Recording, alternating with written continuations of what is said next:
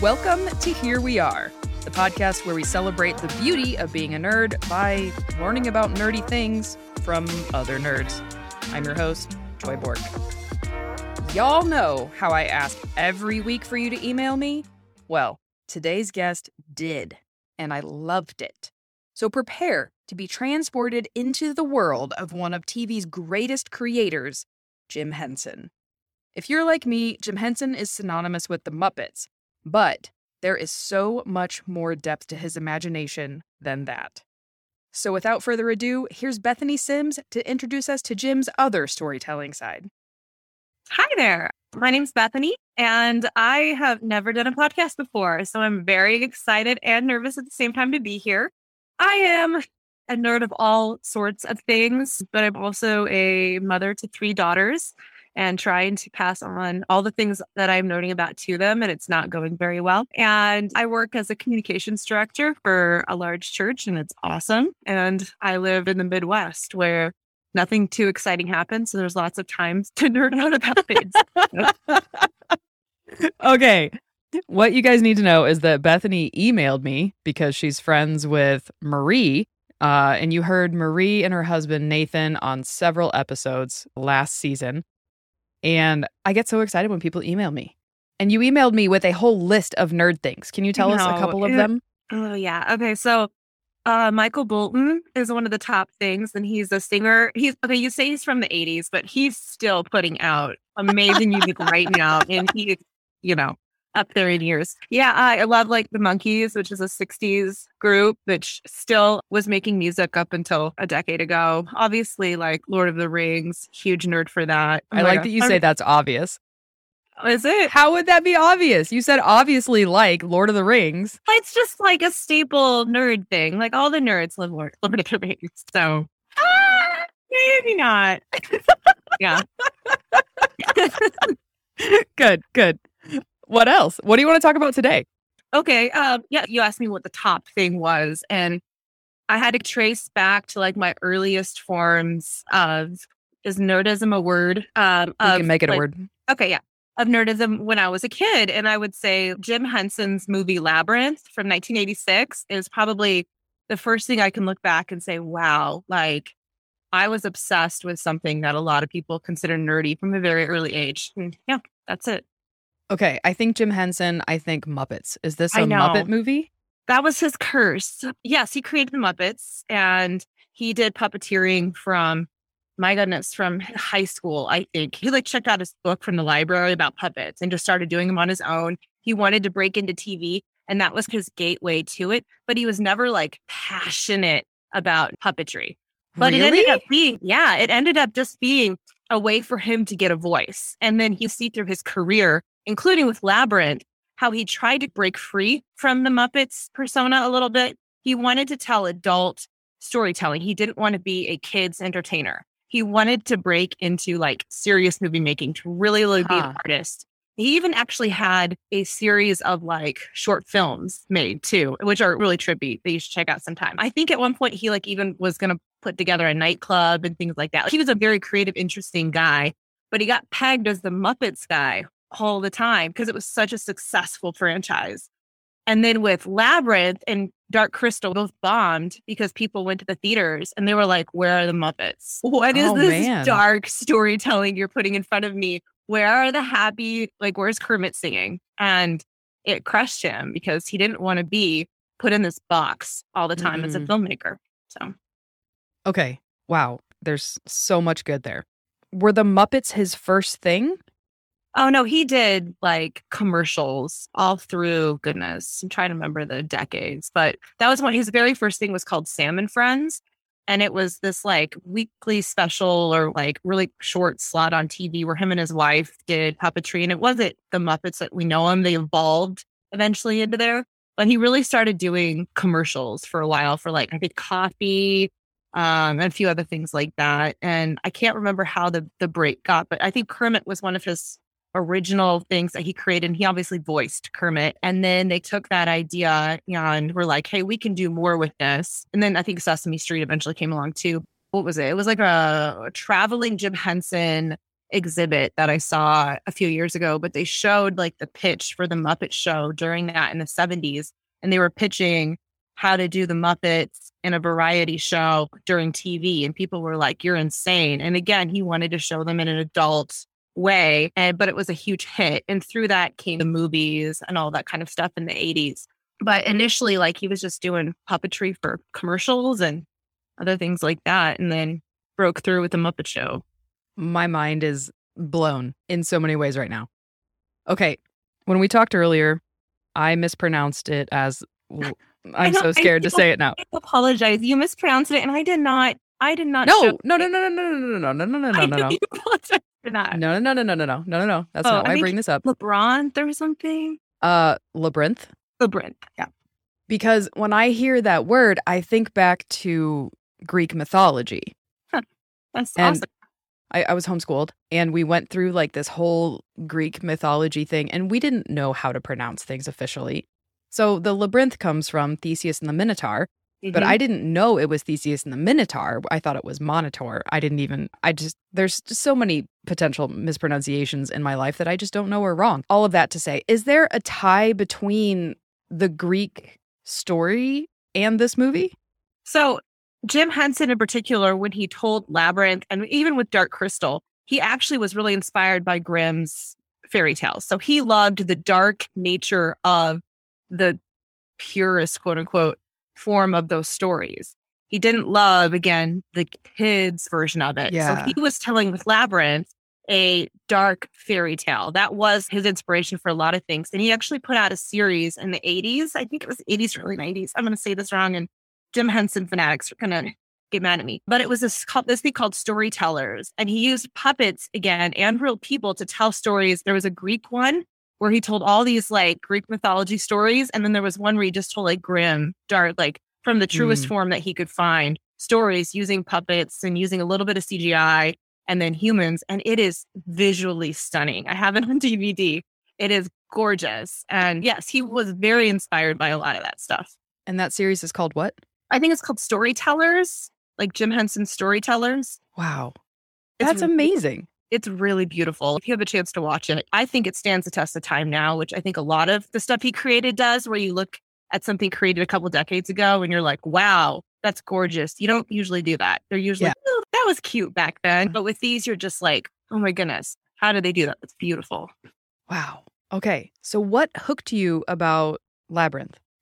Yeah, I don't think I would have been able to articulate this when I was a kid, obviously. But as an adult, sometimes I like to dissect why I love things. And so Labyrinth is kind of a coming of age story. It's about a girl transitioning and leaving childhood and finding how to become a woman and how to shed some of those things that she's holding on to and battle the obstacles of confusion and not knowing the answers and thinking things should be fair, things should be a certain way, and finding that not the reality. And how do you like move forward when your childhood's kind of crumbling? So I definitely as a young kid related to that aspect, but I wouldn't have been able to articulate that. But looking back, I'm like, wow, yes, I understood what he was trying to tell through the progression of the heroine in that story. But also it's just incredibly well done. So this was back in a time where CGI was not something that was very well, actually they didn't do it. I think this had one of the first owls or real animals that was created through computer animation. Everything else, Henson had to build. He had to create completely through physical means. So when the actors are acting in these worlds, it's literally built around them, which I'm just blown away by. And I think we obviously don't do that anymore. We really are reliant on computer animation. And I think that helps this stand the test of time too. So just being a kid and seeing this world that someone created out of their imagination and then literally knew how to put it together in a way that came across on screen and told this narrative that you connected to, I was just blown away by that. And I've always been a lover of stories, a lover of theater. I've probably more been drawn to fantasy and things like that. And so this was just in my wheelhouse as a kid because it's so beautiful. Even when you watch behind the scenes stuff of how they put everything together, you're just like, what? The time and it took to do that. What is this world? I've never even imagined a world like this. And someone else did, and they brought it to life. And you're just drawn into it. Wow.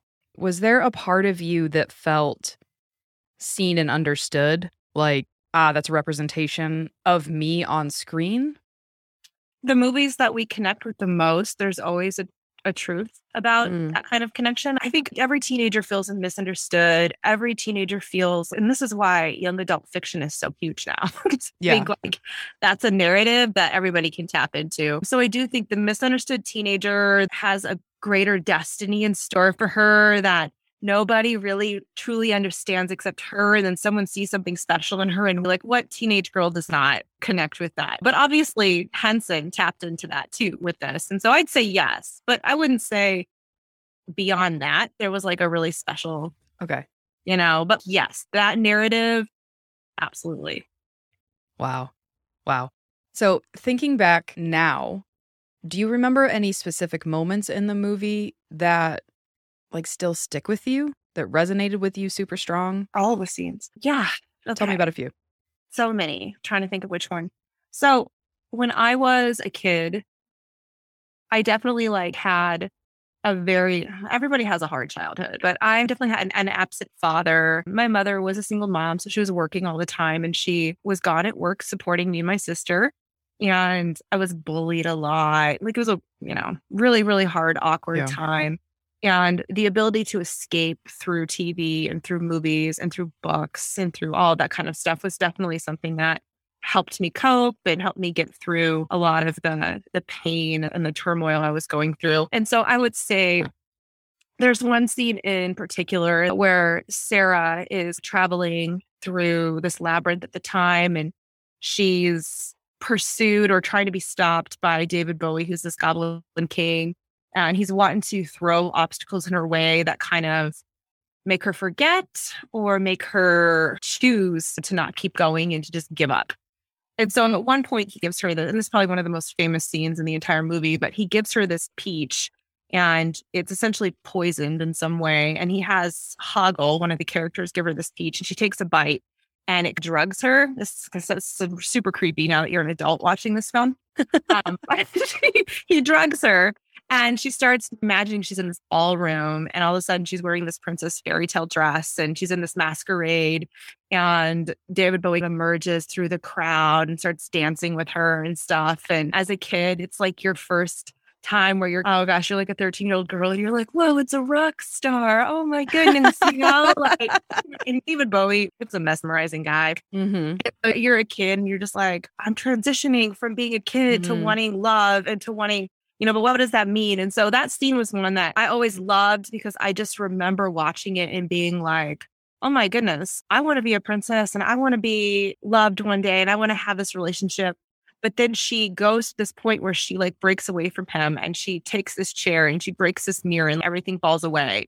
And I remember as a kid just being like, it was the earliest form I could think of like women empowerment. She was like, regardless of the fairy tale and of the dream and all that stuff, like she's choosing reality and she's choosing something better than this fantasy, like the girl fantasy of having a one true love come. Yep. I'd say that's one scene that's always stuck with me because I just think it's like this powerful representation again of a young girl or a woman being like, no, like I'm going to be in control of my own destiny and I'm going to choose something greater than what another person can give me or think I want. Like I'm going to choose something real. And I just think it's a powerful image.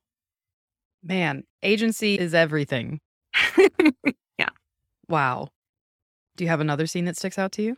There's so many. There's so many. This whole movie is just absolutely gorgeous. There's this one scene that I just remember being a kid and being like, how did they do this? But she goes behind these two doors and she's to choose. She goes through one and she falls through this tunnel and there's these hands. And you haven't seen this, right? Correct. Okay. So this is when she's going through the labyrinth and she chooses the wrong door. She falls through this tunnel and there's just hands everywhere. And they're all forming shapes of like mouths and speaking to her. And she's falling and gripping him and grabbing him and they stomp her. And then they ask her like, do you want to go up or down? And she chooses down, which is a whole nother thing we could talk about. But I remember being a kid and being like, how did they do that? It's just like mind boggling how they did that. And I looked it up like as soon as I could as a young adult, because it just always stuck with me how it was done. And there was like 100 people with latex gloves surrounding this tunnel. And she's hanging from like a harness. and she's like being dropped and stuff. And there's like hundreds of people with latex gloves doing these elaborate things with their hands. And it's just, who imagines this stuff? Who dreams of this stuff? And is like, we have to do this. We need a tunnel with a bunch of hands who are talking and speaking. And it's not just like 2 hands, it's 4 or 5 hands, literally creating the shape of a face. And you're just like, as a kid, you're like, you're creeped out, but you're also just like, how did they do that? How is this? It blows my mind. So there's so many moments like that where as a kid, I remember watching and being like, I don't even understand how this was achieved. And even as an adult, I can watch that and I can be like, how did they achieve that? And I just think that's, as a filmmaker, wouldn't that be one of the dreams, the goals that you create an effect so good that like decades later, people are still like, how did you do that? Anyway. Yeah, and it sounds like you were enraptured in wonder in the middle of that. Oh, the whole movie, I felt like as a kid and as an adult, yeah, you still feel that way because everything's just so well put together. It's so well thought out. The creative process through it, it's breathtaking, in my opinion. You might look at it now and be like, well, that's really cheesy. But no, it's to each, I think it was ahead of its time. It's to each their own. What does wonder feel like to you? I guess for me, first thing that popped into my head is feeling in awe of something you don't understand, but being okay that you don't understand it. Like it's still impressive enough that you almost want to keep it that way. You almost want to keep the secret hidden. But at the same time, I've found as an adult, sometimes the more you peek behind the curtain, and especially with Henson, maybe this is why I love him. When you peek behind the curtain and you see how something was accomplished, it doesn't take it away. If anything, it grew. And I think that's probably one of the reasons I love what Henson created, because you're just like even more in awe of everything when you're looking at how it was accomplished. That is truly magical. Wow. Thank you for sharing your wonder with me today. This was delightful. I found myself visualizing and being enraptured by just your descriptions of what was happening. That's amazing. So thank you for sharing your nerd with me today. Absolutely. Anytime. So here we are. This is one of the main reasons I make this podcast. I love learning about things I have had no prior experience or awareness of. And Bethany brought me into a world of wonder, media magic, and creativity, and I'm so grateful for that. As she said in our chat, there is a relief of sorts in being able to escape into a story, into another's world. And I am so grateful for creators among us who dream, share their worldviews, and transport us into other realms. Thank you again, Bethany, for being with us today. If you've got a flavor of nerd that you want me to celebrate, I would love to hear all about it. So go ahead and email me at herewearethepodcast@gmail.com and tell me everything. And guys, I really mean it. Like, I love taking time to sit and make space for nerd to be celebrated. If you really like this podcast and want to financially support what I'm doing, head on over to patreon.com, search for Here We Are the Podcast, and sign up for one of the many, many beautifully and sassily written support tiers that I am really proud of. So until next time, don't forget that curiosity wins and the world needs more nerds. Bye.